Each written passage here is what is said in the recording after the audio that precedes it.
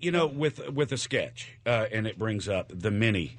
When we started in Birmingham, we would many times pre-record them. And one of the things about pre-recording is that you can do it until it's perfect. But one of the problems you run into is that you record it and the energy is at an 8, but then the next day you're doing a show live and the show is at a 10, and you plug that in, and even though it may be funny, it kind of doesn't work as well as it would live. And so we decided we would do stuff live. We would have the sketch, we would have the music, we would have the sound effects, and our thought was, when it goes well, it's funny.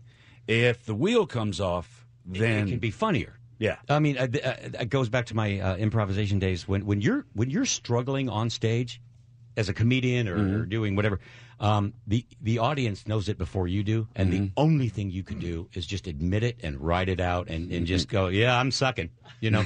and so we had so much fun when the bits went south. A lot of them stayed north, but a lot of them went south.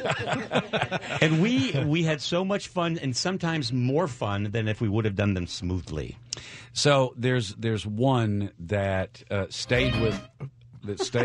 Hey, we're ready for that sketch again. Hey, you know what a coincidence? It's crazy. It's crazy. A coincidence. It's nuts. So there was one that we did, and it was just like everything else. We had the script, we had the sound effects, we had the music, but it just we couldn't hang on to her. And it slipped away. And it's probably one of the most requested because we wound up having so much fun with it. It was a wonderful supermarket, the meat department of a wonderful supermarket. Well, can I interject, because I've been waiting for the perfect moment to interject this, and with all your talking, it's been hard. No, what many people didn't know is the last, I don't know how many years, maybe 8 or I'm sorry, Eric, but Eric Lola was my partner. We wrote the sketches together, and it was such a great. He was a dear friend, and we became so close. As far as knowing what's funny, what's all this, that he eventually married Priva. He met them on our show, and now they have 2 gorgeous kids. And I don't think Eric really got the props that he deserved. He is a brilliant comedian, and the reason I bring this up now is because, as Mark said, this is the Kruger sketch, right? We're talking about? Yes. Yeah. That some mornings I would come in because I had a busy night or something, and I couldn't help, or I didn't share the writing credits with Gary or with Eric, and he would just have a script there, and I hadn't seen it yet, and those were really fun for me because I didn't exactly know what it was going to be, and I just knew it was going to be incredible. And as I said earlier, Brian and Eric did these. And so I would never pre-read. I would highlight my lines, but I never looked at them because I wanted the joke to be fresh.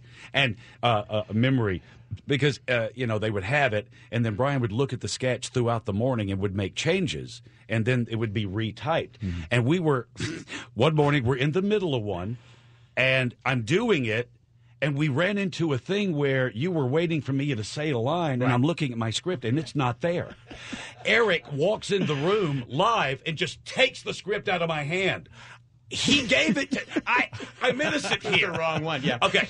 But with that in mind, every year... we would do your favorite top 10 Mark and Brian moments. And every year, this one was either in the top 5 or it was number 1. And I think the reason why is fairly obvious. Here is Kruger Meat Department. There are so many reasons to shop at Kruger Supermarket that it's impossible to choose the best one. Is it our huge selection of fruits and vegetables?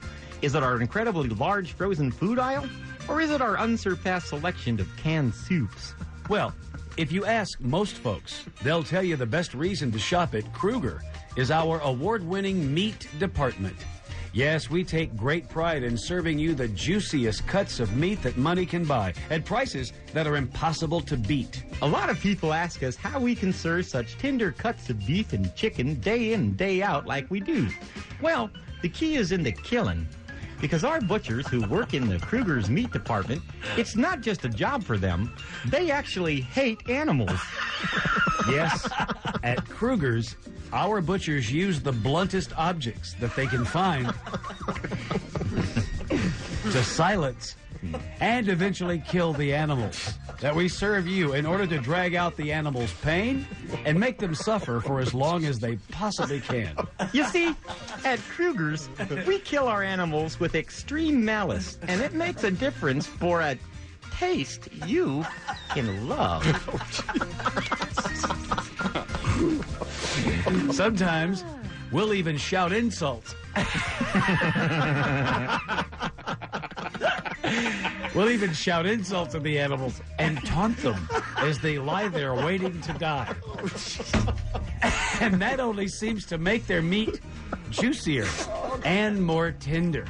It's the extra effort that we put into slaughtering our animals that sets Kruger apart. Sure, we don't need to use a guillotine to kill our cattle, but when you're eating one of our delicious hamburgers, you'll be glad that we didn't show those stupid cows any mercy.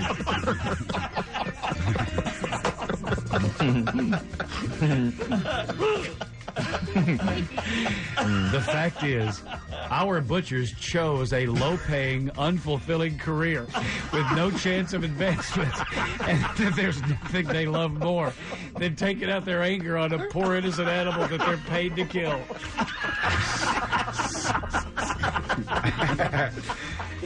Hey, it's not our fault that cows can't run away and chickens can't defend themselves.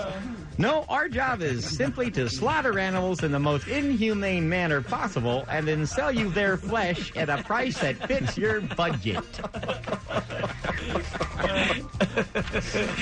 So, stop on by the Kruger Meat Department today, because if it doesn't say Kruger on the package, then the animal just didn't suffer enough.